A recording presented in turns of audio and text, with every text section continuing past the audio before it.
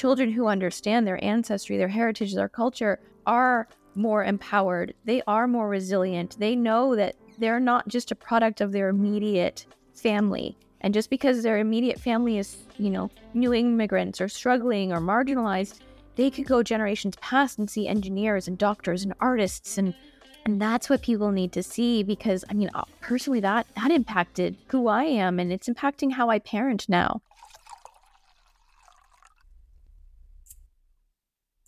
Hello and welcome back to What Kind of Asian Are You podcast. I'm your host, Kyle. This podcast is a podcast featuring conversations about being Asian. Just a quick intro about our two guests today and what they do. So today we have Anika and Jennifer from Root and Seed.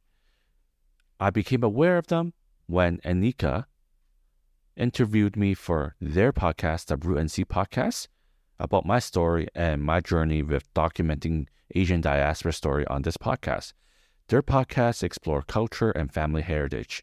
It's a very fun podcast, very inspiring one. For sure, check out my episode and the other episodes that they had with various guests.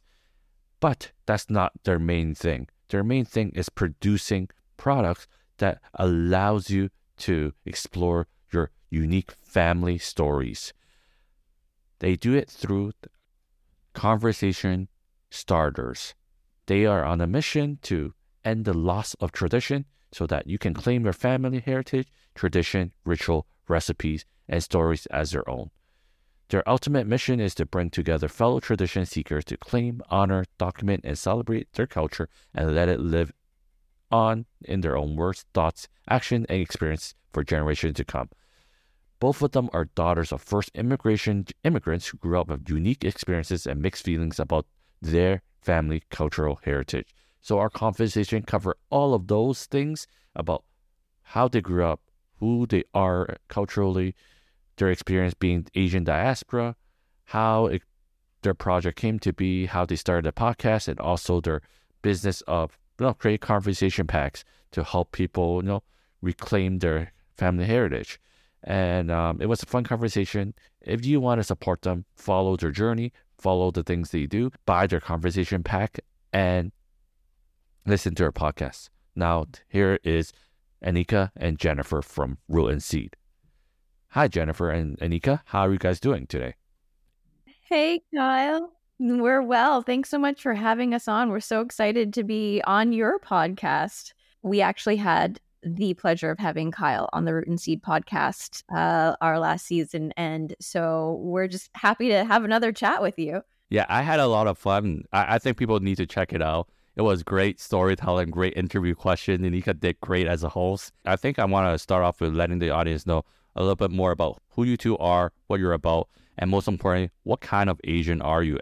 Kyle, thanks so much for having us. It's so great to see you again after interviewing you, like Jen said last year. My name is Anika Chabra, and I'm one of the co-founders and the host of our own podcast, Root and Seed. So a little bit about me. The roles I play in my life are really important, so I mentioned them here. So definitely being a co-founder with Jen by my side has been a tremendous privilege because we both worked in the advertising industry together before. I am a daughter, a wife, sister, a mother. And so those are roles that I also hold very, very near and dear to my heart.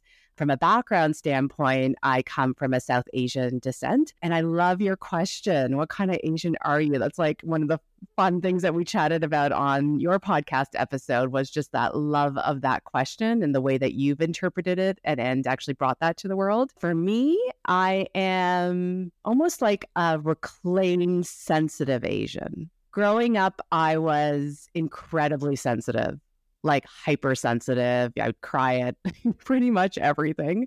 And, told not just by my family, but by society to hide that. It's sort of said, like, you're too sensitive, like, make sure you don't cry in public and those sort of things. And I felt like I had to hide that for a big majority of my life. And again, that wasn't just cultural. I think it was like society-wise, and I remember my parents not wanting me to go into things like business because business is just so cutthroat and, it's something that where my sensitivity would not be appreciated.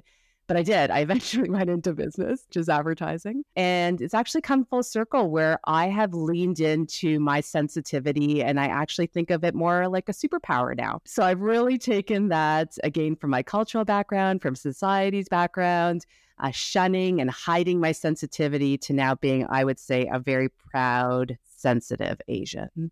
That's awesome. Jennifer, what about you? I love that, Anika. That's a hard one to top. But again, it's a great question. And with Root and Seed, we tried to go into people's cultures and identities. And so off the top, what am I? My background, I'm a little bit of a confused one because I'm mixed Asian. I'm half Thai and then half Irish. I grew up in Boston in a family that very much pressed our Asianness in order to assimilate with the Irish American side of society. And that it really made life probably easier for my brother and I and for my family.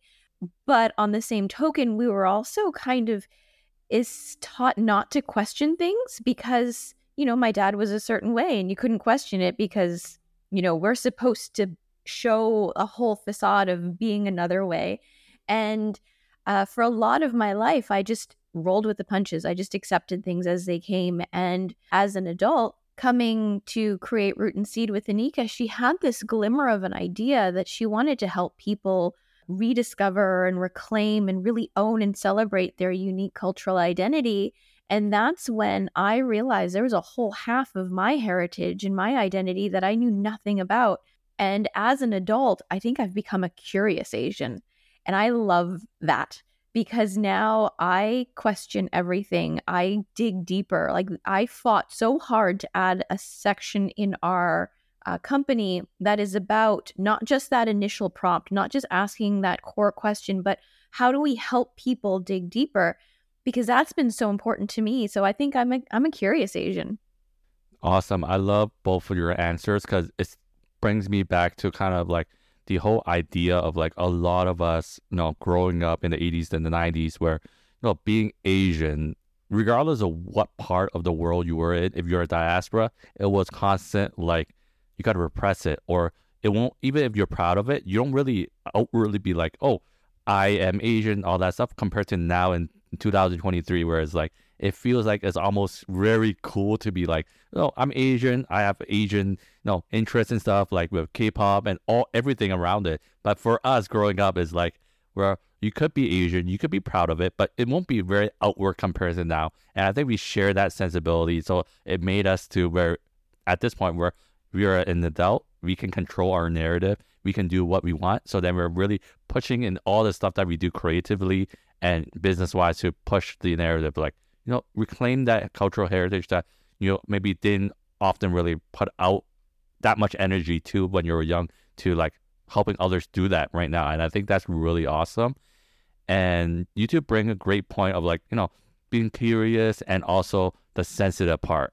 So I was wondering, with both of you, what would your kind of experience or feelings towards being sensitive as whole, being Asian in the diaspora, your sensitivity towards that growing up? Because Anika, I think you said it specifically, you're sensitive as a whole. So in regards to that sensitivity regarding to your own cultural background and stuff, what was it? Was it really hard for you growing up, or what was it that you really felt a lot of that you didn't really know how to unpack when you were younger, but now you kind of figure out how to do it in a great way? Yeah, it's a good question. And with complete respect for our parents' generation, because, in many ways, they didn't have a lot of those experiences. They didn't have the societal understanding and appreciation that we have, and the mental health resources and those type of things. But they certainly didn't have that ability to be able to let ourselves know about things like healing. And identifying and naming things. And I think that's, as an adult, something that I'm doing a lot of, and through Root and Seed have been able to accomplish. But for me growing up, there's a lot of confusion, right? There was a lot of confusion in the world, in the communities I was around. I didn't necessarily see where I fit.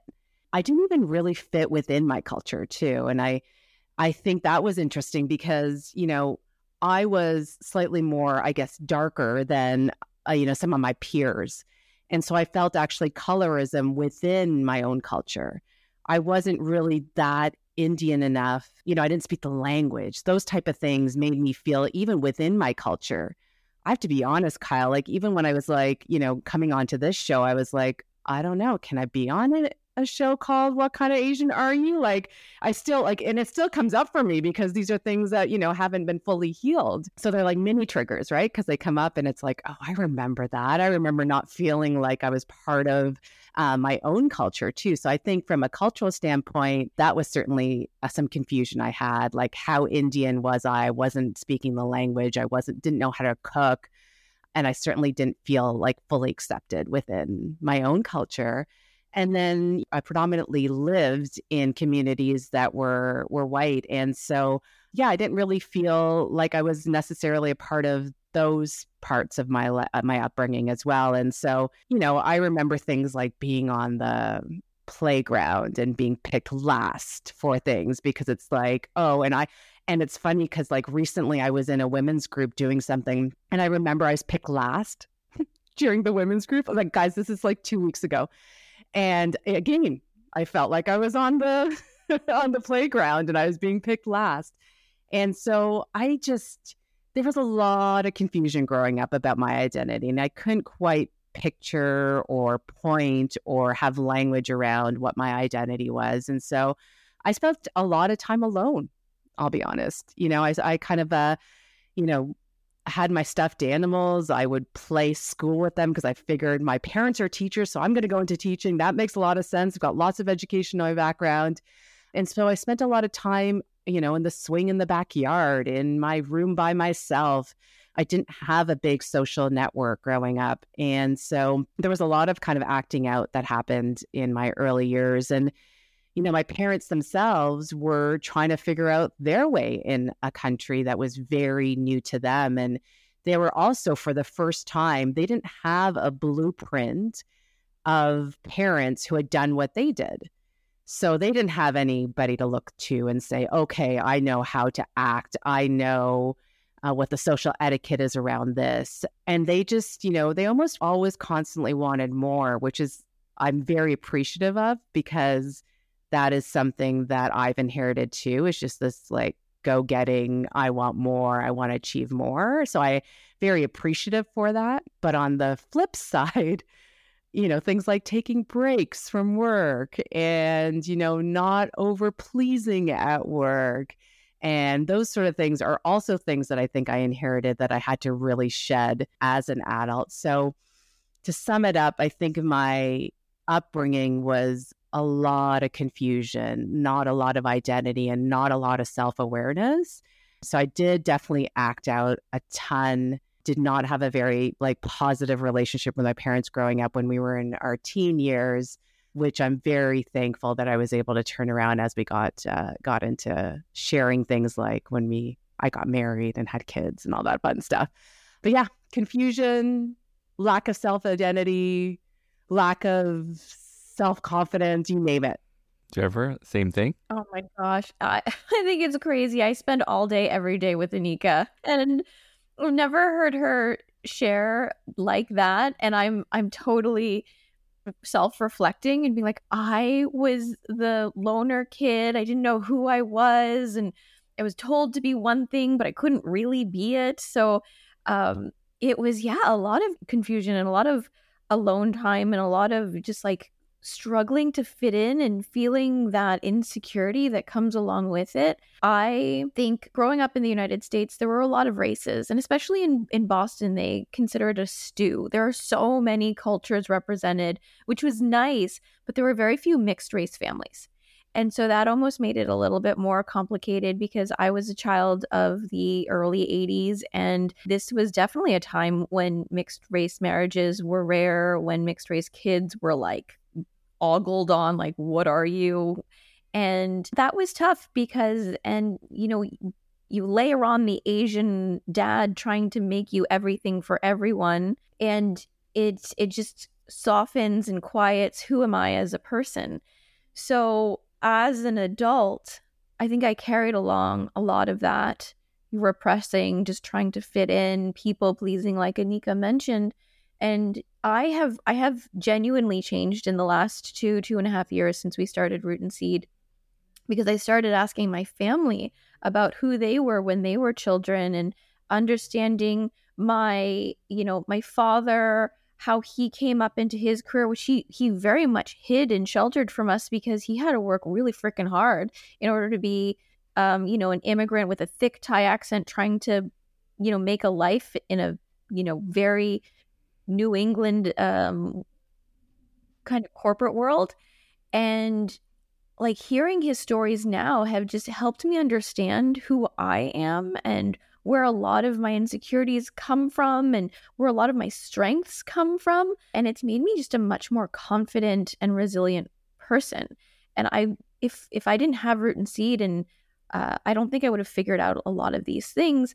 And because we're just genuinely curious people, Anika and I, we've started doing a lot of research into the social benefits of telling your story and understanding your past. And it is true, there are studies that show that children who understand their ancestry, their heritage, their culture are more empowered. They are more resilient. They know that they're not just a product of their immediate family. And just because their immediate family is, new immigrants or struggling or marginalized, they could go generations past and see engineers and doctors and artists, and that's what people need to see, because personally that impacted who I am, and it's impacting how I parent now.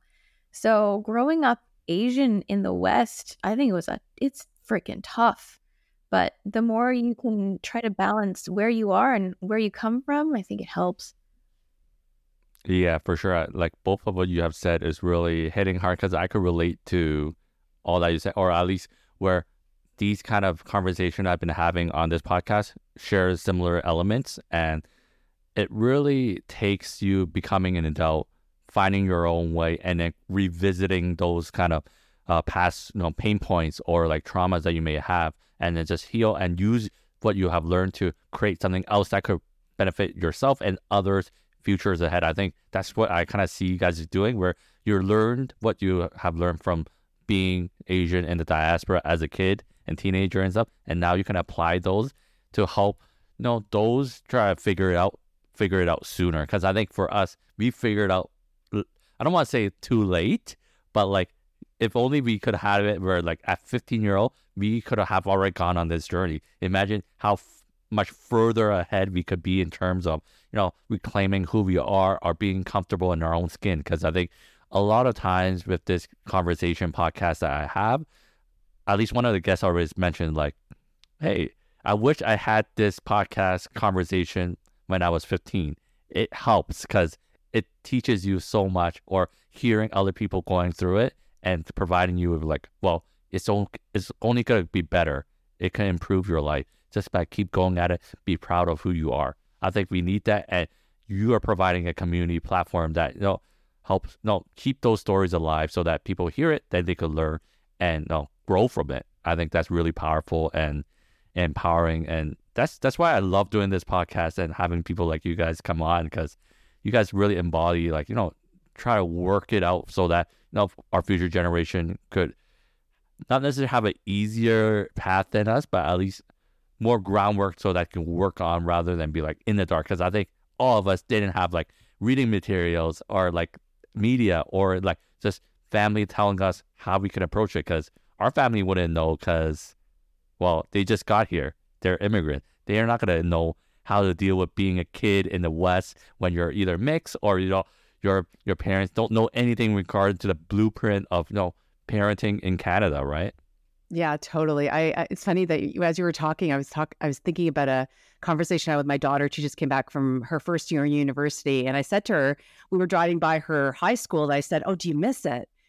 And she's like, "Yeah, kind of." And she said to me, "Do you miss it? Like, do I miss high school?" And I was like, "Not at all." Like, that makes me, I just want to shut that part of like, I don't want to even think about it sometimes. But to your point, understanding it, remembering it, like healing that part of me is really, really important. But it's so funny because for her, she had a very different high school experience than I did, clearly, because I'm the one who was picked last and had to stay in my room because I had no friends.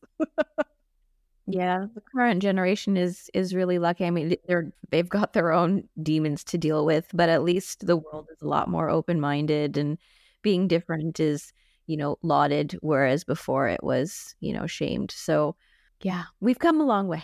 Yeah, I was just thinking like, wow, like the concept of being Asian in the diaspora, they don't really talk about it back in the day because it's like a lot of them just want to survive. So they don't really put into practice like, oh, what does it mean to be Asian in diaspora as new immigrants and all that stuff compared to now. We literally have like, oh, let's say Asian American studies or whatever it may be, studies going on like to understand what has happened, what is it like, and provide like good material that you can learn from and like grow from. Because I think 10, 15, 20 years ago, the Asian diaspora kind of topic is not as great now, where everyone has a podcast that could talk about it, right? And thank you, Kyle, for that. I was just going to say, it struck me that it would be kind of cool to have somebody from like my generation and my daughter's generation on, and you could ask her, like, I don't even know how she would answer the question, what Asian are you? Like, it'd be so, in fact, I'm going to ask her tonight. I'm going to let you know. One of the proudest moments I had as a parent, my daughter was probably 6, 7 years old at the time, and she went in a carpool to piano camp, and she was taken by a South Asian family, lovely family, and they're playing like Bollywood music in the car, and they're dancing and they're singing. And the little girl who was going to camp with her was like, "Puppy, what are you?" And she's like, "I'm a human." And she's like, No, I'm Indian. What are you?" And she's like, "I'm a person." And she's like, No, I like Indian food and I like Bollywood music. And like, what are you? And she's like, "A girl." Poor thing, had no idea. And yeah, I guess in some families, your culture is loud and proud. And so for that little girl, it was loud and proud, and like, go you. But then in my family, I think we have generations upon generations upon generations of just trying to be normal, like just be like everyone else. And my poor 6-year-old is like, "I'm a person." Not wrong. I mean, she's not wrong. So then it comes back to like where a lot of conversation need to be had, like, oh, your background, your history, so that they know, and preserving those stories and such. And that's what your project, your business is all around. But we're going to get to that in a bit still. I just want to know, how did you two meet? So Jen and I worked in advertising for the latter part of our careers when we were in corporate. And luckily we were able to work together on several clients for about 5 years, actually, which is quite amount of time at more kind of senior levels. We were sort of those people in the office that we worked together on a lot. We pitched a lot of clients together. People are like, "Oh yeah, Anika and Jen are on that." And we knew we were going to pitch it, and we knew we were going to win it, and we knew we were going to service that client. So we kind of were able to see it from beginning to end. It wasn't like we were like the pitch team that came in. We were the sexy women who came in and like dominated everything and then we left. We were actually able to run businesses really well, which I think was very important to our working relationship. And then I left first. And then I remember, like Jen said, I had the beginning. What's before a seed? What's before like just a glimmer of an idea? And I knew it was really important to me that whatever I put out into the world had a point of view, but also tools. Like I just wanted to make sure that I was really helping people to do what I was on my journey to be doing as well, which was to really understand my family stories. And so digital came to mind and doing something around technology. And so Jen was top of the list. She's one of the smartest people that I know in digital and technology. So she was the first person I called, and truthfully, I called her to see what her ideas were around, potential people that I could partner with or hire, or what team. Jen's very, very good at assembling teams and putting people in their places of excellence. So that was the intention behind the call. But then the two of us, sort of hit it off, and she liked the idea. And as she says, we haven't looked back. But, I think it's important to say that there was a lot of trust. And interestingly, I remember actually my husband saying to me super early, like, 72 hours or 96 hours after Jen and I decided to, give it a go and see how things go. And the number one thing that he asked me is, do you trust her? Like, he didn't want to know, is she good at what she does? He didn't want to know even, is she passionate about what you're doing? He didn't even want to know, like, qualifications. He's like, just, do you trust her? And I thought that will always stay with me, because I absolutely do. And I think that's important, because there's so many things that her and I are doing independent of each other on a day-to-day basis, decisions we're making. She sort of obviously is from the digital end of things. And so like, she's making decisions all the time that I don't need to get into the intricacies of, and vice versa. She doesn't need to get into intricacies of my spreadsheets. And so I think that's an important thing that we were able to build when we were in corporate together, that has served us well, because at the end of the day, we may have conflicts, we may disagree. She may have stuff going on in her life. I might have stuff going on in my life that doesn't make us the best person that certain day. But if we don't have trust, then it's really, really difficult to build something. So I would say that was and continues to be our number one strength. And Kyle, I know that this is not a business podcast, but if anyone is listening and they're trying to find a business partner or a co-founder, Anika and I had 5 years of working like on the line together in the trenches, trying to figure out complicated advertising projects, building technology. We each have our areas of strength. We have complementary skills, and we were never best friends. But we had a mutual respect and understanding for each other. We knew that we could rely on the other. We knew the other was a super genius in their field. And I think that's why when Anika says that there was trust when we came together, there was. And I've seen so many best friendships and relationships end over bad business. And I mean, our relationship is where it is because we started as people who mutually respected each other, as opposed to like, I want to spend every day with Anika. That wasn't the idea. Like, I don't think I'd spoken to Anika in a few months before she called me, and all of a sudden we talk to each other every day. We know we get along, and I think that's been just really, really nice, because now we're friends. Obviously, I mean, she might as well be my wife, because I talk to her more than I talk to my husband. That's great. And you guys mentioned how like you guys started, thinking of just wanting to start something where with your digital background advertising, creating something technology, right? It's a tool and stuff. But at the crux of it, from what I can see from the outside looking in, your company or your business revolves around technology, obviously, but it goes further than that. It goes into storytelling. Yeah. And that plays such a great, important part in how successful it can be and what it means. So for you two, I was just wondering, for your kind of experience and your thoughts, what is storytelling? What is good storytelling for you two? Yeah. Oh my gosh, I love that question. I don't think anyone's ever asked that question. But just to roll it back for a second, Root and Seed is a company where we are on a mission to end the loss of tradition. We, for different reasons, Anika wanted to make sure that she was able to capture and document her family's traditions and her family's stories, so that they could live on for generations and be celebrated today. And I realized I had a whole side of my family's heritage and traditions that I wasn't even aware of. So we started on a quest to end the loss of tradition. So that means that you have to capture them. You have to document them. And when we started talking to people, we realized that, yes, people want to document, but they don't know what the stories are yet.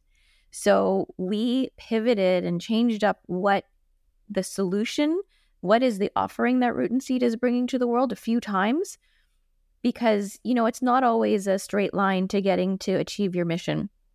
And that's when we realized that we wanted to help people have the conversations with their loved ones, with their elders, motivate multi-generational conversations so that storytelling can come out really authentically, really genuinely.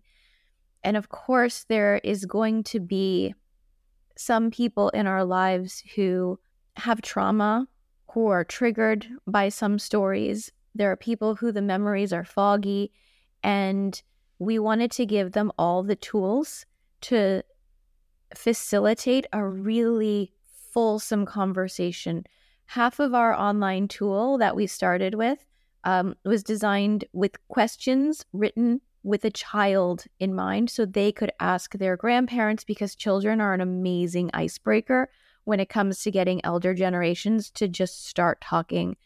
And it's because the questions are simple, they're innocent. They're just a way to get into like, Nana, what was your childhood like? And maybe the answer is like, I don't remember. I played outside a lot.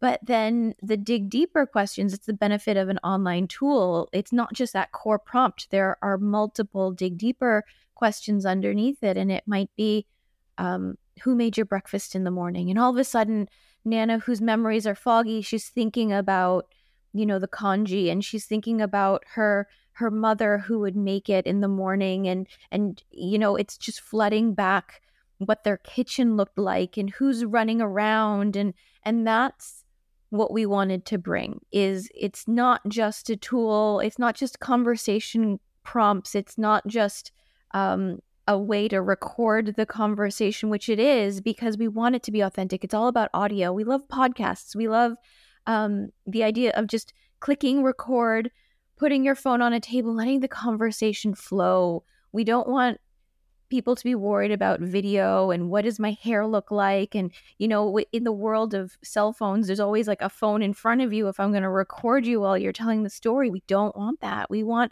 genuine eye-to-eye conversation. We want people to go down rabbit holes. We want to help people learn that sometimes a pause is important as our loved ones are thinking back and processing a memory and figuring out how to get it out of their mouth. And so that's what we see as the beauty of storytelling, and capturing it in the voice of the loved one, so that when we go back, we can hear their intonations, we can hear the giggle, we can hear the, just the memory in their words.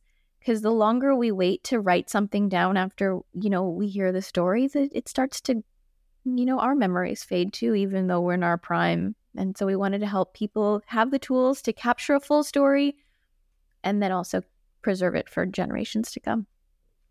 I was just going to comment on, I really like the aspect of recording the audio, because I think that's great. That's a great form of storytelling. That's where it started from. People back in the day tell story orally, passed down from generation to generation when they don't write things down, but it still gets passed down. And I think that's the beauty of it with your app, with your conversation prompts and starters and stuff. I was just going to say, Jen and I, when we were doing this for ourselves personally, like she had mentioned, we had different kind of sparks to actually do this with our own families. We realized that there was many tools out there, but they were not built for people from marginalized backgrounds.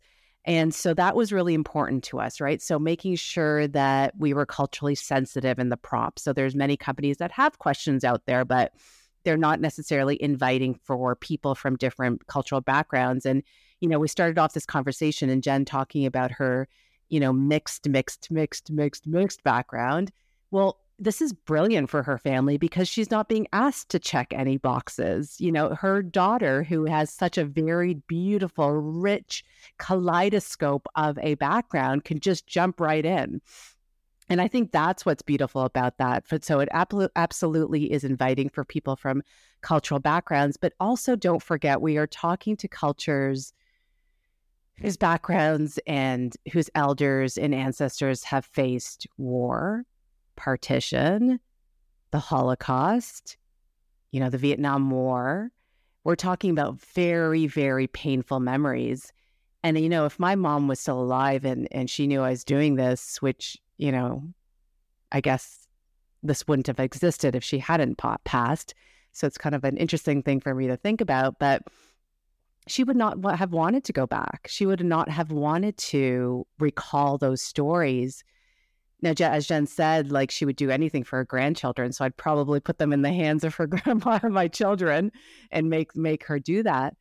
But it struck me, my 82-year-old father, until I really got into this with him, he couldn't understand why I was looking in the past. He's like, why? Why are you asking me these things? That's in the past. Don't forget, these are immigrants who looked forward. They looked, what's the next big thing that we can do and build and grow in this new country? And their countries were in their rearview mirror. They had respect for that, for sure.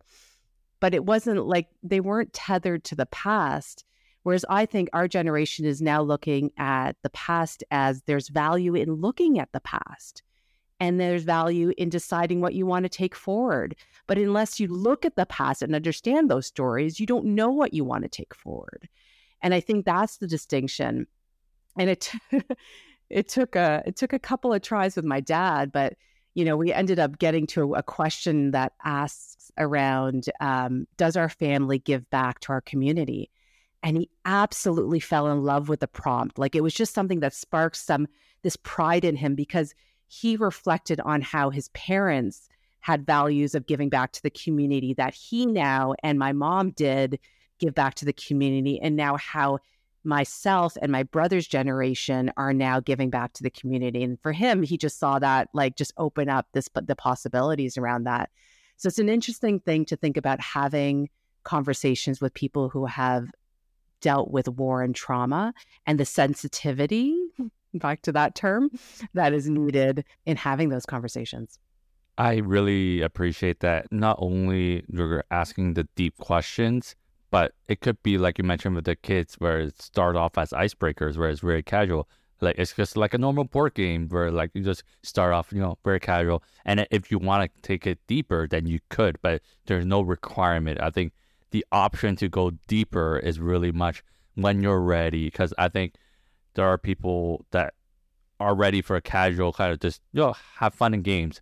But when they're ready and you have these prompts that can go deeper, it could really hit them, could really get them started on thinking that, it would happen eventually for them, but it could be just a spark one random day. But here you have an actual physical item, physical app that, could prompt them, lightly, rather than be like pushing it directly at them, which I think so much of us trying to figure out our identity has been that, where it's always some sort of element of like our life that has suddenly trigger us. Is like, oh, I'm thinking about this, and that's all I could think about. I need to heal from this, and then I make action. But with your prompts and such, where it goes deeper and deeper, it gives you time to think about it, reflect, and then say out the answer, and then other people can chime in if they want, and go from there and kind of recover and heal. That's how I see it in terms of the whole kind of what you guys are doing with what conversation starters and such. And my question now is, with the thing that you have created, with all that you've done, with the people that have tried it, what has been your personal favorite prompt that is in there that you really like? And also, what has been the general feedback you got from people who have tried the game out? That is a great question. We had the opportunity to test a new product with a bunch of people over the holidays last year. One of the things we learned about launching with a digital tool, because we're like, let's be a digital company, that's the way of the future, is that especially when we're trying to motivate intergenerational conversations, our elders like something physical. So yes, it's great that, the like our generation can flip through a mobile browser tool at all of the questions on like digital cards, but elders wanted physical cards. So we created that and we put them out last winter. We just had a Kickstarter, which was wonderfully successful, where each question prompt has a QR code underneath, and that QR code scans directly to the tool. So you can get the dig deeper questions, so you can get the record function directly to that prompt. And it's really nice because it doesn't, like, let's say it's an elder who's holding the card. They always have a reminder of what that core question is. And it's the family member's job to start probing with the dig deeper. They don't even realize they're becoming journalist type, interviewers. So there's two ways that we like to use the cards. And the first way is to let family members pick, like, what do I think Nana's going to have a great answer to? And one of the safest questions we've noticed people will ask is, what does our name mean? And you think it's an easy question, but it is not an easy question. I didn't even know what my name means. It turns out Siripong means nothing. It was the next name on the immigration register so that my dad could have a unique Thai name when he was getting his passport to leave to the United States. And that conversation led to the fact that, wait a minute, Dad, why did you need a new name? What was your last name before? And all of a sudden, my dad has a new last name that I'd never heard of. Oh my goodness. So these questions, and in a lot of other families, it gets into the etymology of it and what does it mean and how far back does it go and how does the changing of the spelling, impacted our family over generations, over immigration, so on and so forth. So that's actually been one of the simplest questions to ask when people are trying to pick them. But the thing that we love is oracle style, where it's this idea of people get overwhelmed by choice. So if you put all the questions out and let somebody choose one, they're kind of gonna be like, I don't know how to answer any of them. But if you pull a random question out, and this might be a question that you're like, I don't think Uncle has an answer to this. You pull that question and it's just one question, give them 5 seconds and they will have an answer. And that's what I love about it, is because there's 4 categories: traditions, celebrations, family stories, and food. And if you pull one randomly, it's incredible what you'll learn. Any thoughts, Anika, on your favorite kind of prompt that is in this conversation starter? Yeah, there's quite a few for sure, of course.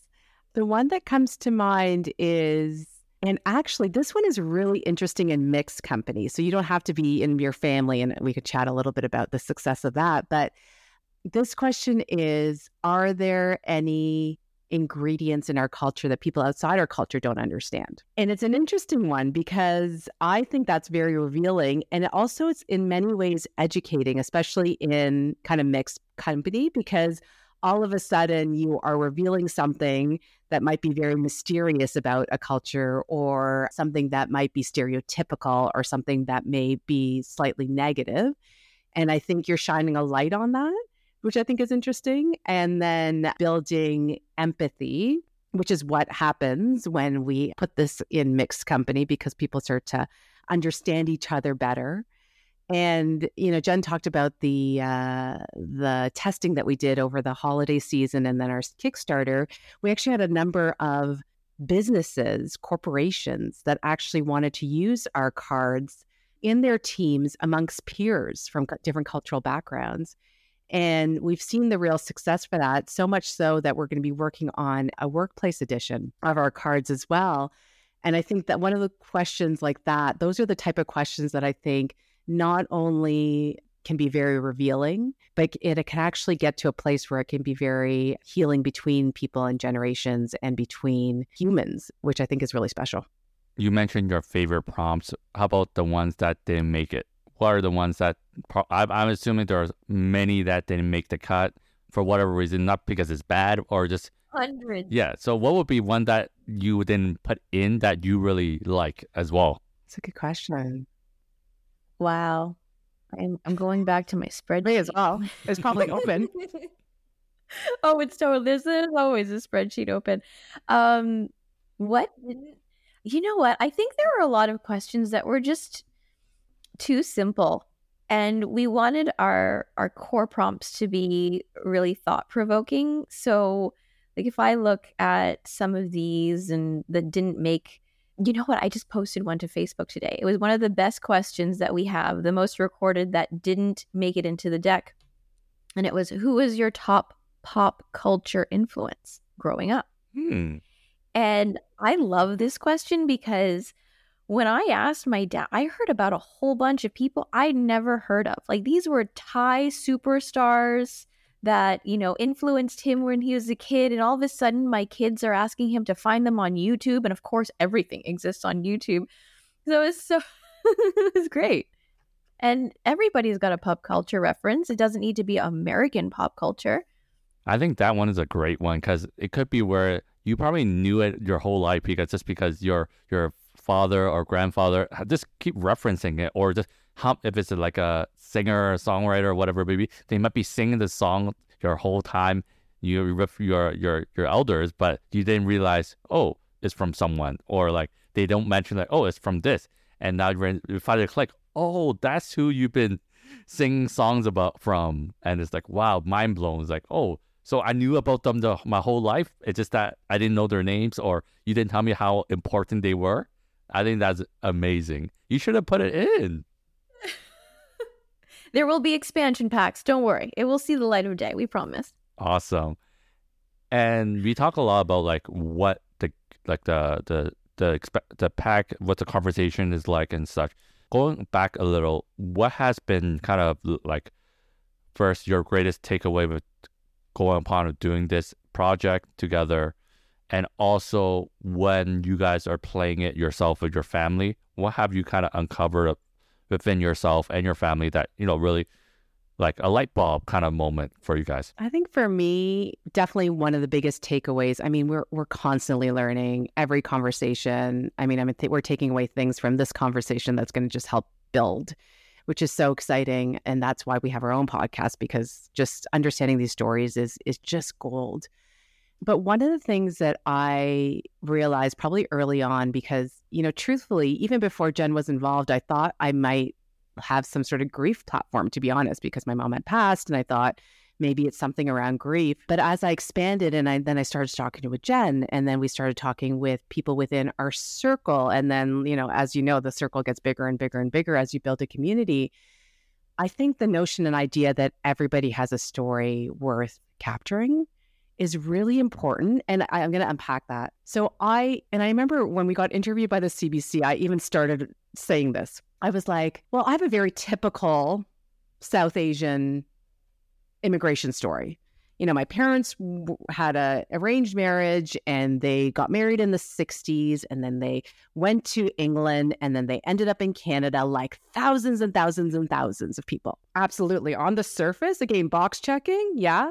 That's probably like a lot of people's stories. But, and, you know, I have it written in front of me, you know, all the things that I've learned through Root and Seed about my own family and both my parents' upbringing. And not until I went deeper, dig deeper, and put on that curiosity that Jen talked about early on, and really started to understand the layers of our stories, the distinction between their two stories, did I really realize that my story is actually quite unique. And it allowed me to understand the whys behind some of the decisions my parents made early on, the whys behind things like their personalities, you know, some of the choices they made growing up.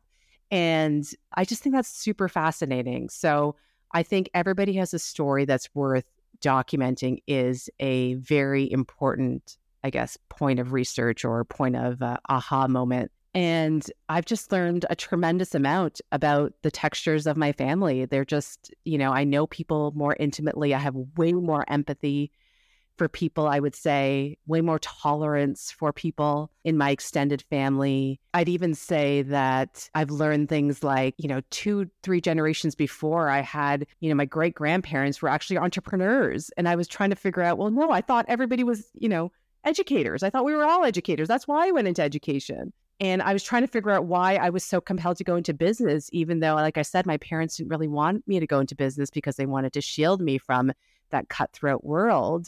And I was just, why did I keep on getting pulled back to that? Well, hey, it's in my blood. And I think that was one of the most special things, is that I somehow had this connectivity to a great grandfather who I only know by a picture and a name now. But it's kind of really cool to be able to think about that it really is in my blood, and it was just waiting to be almost like a fire being stoked, right? So yeah, that's how to answer that. Oh gosh, I'm going to kind of merge it with some of the other great questions that we have in the tool, because the things that I've learned about my family, I had no idea. Like, we were your typical middle class American family, with the exception of the fact that we were a mixed race.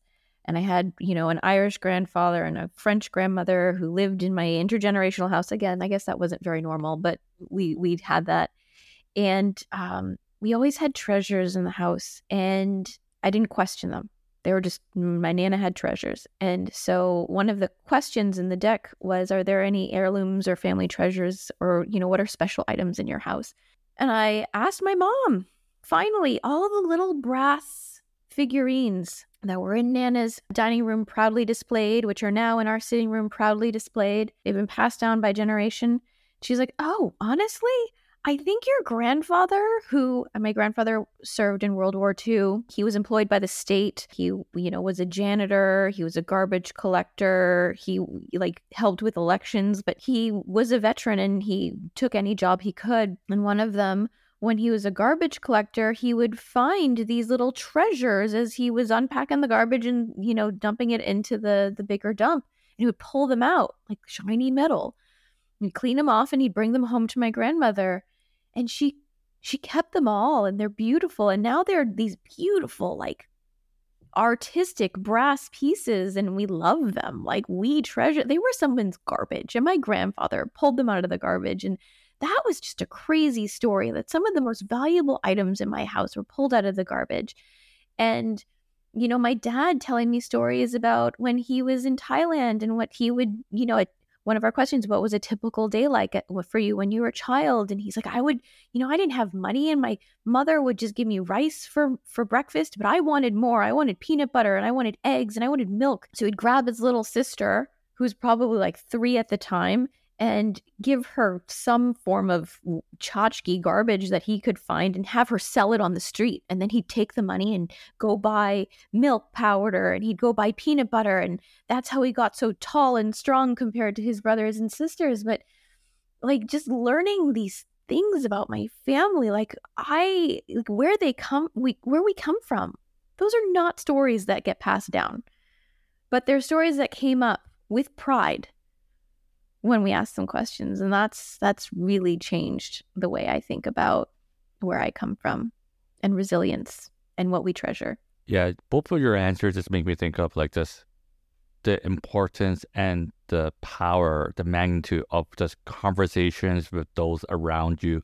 Doesn't have to be family, of course, in this context it's family, but to anyone who you can share, a conversation with, know more about them, that you can understand their humanity, their history, their stories, and have empathy. I think that will help so much in our everyday life. And your mission with Root & Seed, all that stuff is so great. And I can see more great things ahead for Root & Seed, because it's a great product that you guys have figured out. You guys are just gonna keep making it better and better. But I do want to talk about like your podcast, because the one that I appeared on that I really appreciated to be on, but like, why did you want to start it in the first place? Because it seems like it's a good extension, but it's not a very straightforward, like, why are you doing this specific kind of reason? Can you just explain why the podcast came to be, and kind of just what are you kind of trying to get from doing that podcast? Because it's really special. Thank you for saying that. And can we just pat ourselves on the back? Because doing a podcast is not easy. And we've talked to a lot of podcast as experts, and they say that most podcasts don't go past the first season. So I think you, Kyle, should be super proud, and we certainly are incredibly proud of our podcast. It's a really, really good question. In fact, we spoke about our background in advertising and marketing. And one of the things we realize is that providing inspiration, helping people to understand your point of view is actually really, really important. So we actually launched the podcast before we did anything else. That was one of our very first things, was making sure that we had a podcast and a point of view out there through our blog that was allowing people to see the stories and the potential of storytelling within our podcast and community spotlight. So it was really important for us to put that out there. So as a sort of go-to-market strategy, if you will, making sure that we had inspiration in the beginning was important, because like I said, not everyone, including myself, realizes that they have a story that's worth capturing and noting down. And so when we launched our first season, truthfully with friends and friends of friends, because we thought, like, why not start in our small circle and start to have a conversation with people? And what we ended up doing was the stories that came out and the response that people had across not just the Asian diaspora, but all cultures was remarkable, because we would have people say, a South Asian person would hear somebody from a Chinese background, and they would talk about how they walked into the York University Cultural Center and they saw their people. And she was like, that's exactly how I felt, but with South Asians, when she got to become, a university student. And so there was these really kind of interesting moments of clarity that people got inspired through the stories of different people. And also, we had this very interesting thing in our first season where two of our podcast guests realized that they had their grandparents and great-grandparents were from a very small village in China that doesn't actually have a lot of people in it anymore. And so like just this cool thing about like we are part of something bigger was really, really interesting. And so that was kind of our first season, and each of our seasons, you know, Jen does such an unbelievable job executive producing and really helping us to craft the narratives and stories. You were part of that as well in our documenting season, but we're on to season 5 now, which is all about identity, which is really the crux of what we're trying to do here, which is helping people to really understand their stories. So, you know, it started off as inspiration. I think it's still very much as an inspiration, but it really also just serves as a tool for Jen and I to just keep a pulse on the narratives and the stories that are out there as we shape our business and what is actually resonating with our community. So it helps to inform us, and we just love it. I think Anika nailed it. Our podcast is hosted by Anika, and it is so much fun. Over the course of our 5 seasons, we have covered. Season 1 was about people reclaiming their unique culture. A lot of people had assimilated or moved away or you know, didn't realize the beauty in their, you know, given culture. Season 2 was about people celebrating their culture either in their work or in their parenting or in their art. Season 2 was honoring. Season 3 was about celebration. So it could be about weddings and the traditions that you have in coming of age celebrations, you know, your favorite holiday. Season 4 was about documenting. So we have you as a podcaster collecting these stories, but we also had professional genealogists and professional historians giving tips and tricks on how to collect. And then this season, oh my gosh, like just, we're like, you know what? Let's not force this anymore. This is just about stories. Like, let's just talk to really cool people and get their story. And I think that's what we're going to be doing now. A little bit more like you is just, let's capture these stories because they are so unique. And just because, you know, there are a lot of people who are Asian, you talk about the diaspora and the way they got to where they are and the intermarriages, even if it's someone from northern China versus southern China, that changes who you are and shapes your family. And those are the stories we want to tell, because everyone should be proud of their unique family history. That was so great. Thank you for sharing your story, everything that you're doing right now for the community. For those that want to find out more about you, what you do, where they can find everything that you've been doing and support you, where they can do so, let them know. Plug away. Awesome. Thank you, Kyle, for having us on. This has been so much fun. We learned a ton. And if anyone is interested in learning more about Root and Seed, you can go to our website, www.rootandseed.com, sign up for our newsletter. You'll also be able to buy our online buy our conversation cards, as well as get free access to the mobile tool with all of the conversation prompts and the functionality to get dig deepers and record your conversation to store in a safe private library. If you just want to follow us on social media, we love building our community. We're available pretty much on any social network at Root and Seed Co. And our podcast is available wherever you love listening to podcasts. Search for the Root and Seed podcast. We're also available on Apple and Spotify and all of those places if those are your preferred ones. And hopefully we get to talk to you again soon, Kyle. This is great. Yeah, it was an awesome conversation. Thank you, you two both, for coming on, sharing your perspective and your story. It was a lot of fun, and all the best to all the things that you guys are doing. Thank you for listening to What Kind of Asian Are You? We hope that our conversations about the diverse experiences and perspectives within the Asian community have been enlightening and thought-provoking. Don't forget to follow us on Instagram at What Kind of Asian Pod for updates and behind-the-scenes content. And if you enjoyed the show, please leave us a rating and review on Spotify and Apple. It really helps us reach more listeners who could benefit from these important conversations. If you're feeling generous and want to support the show, you can buy us a coffee through the link in our bio. Every little bit helps us continue to bring you new episodes each and every week. Most importantly, we hope you'll tune in next week for another insightful conversations about being Asian. Until then, take care.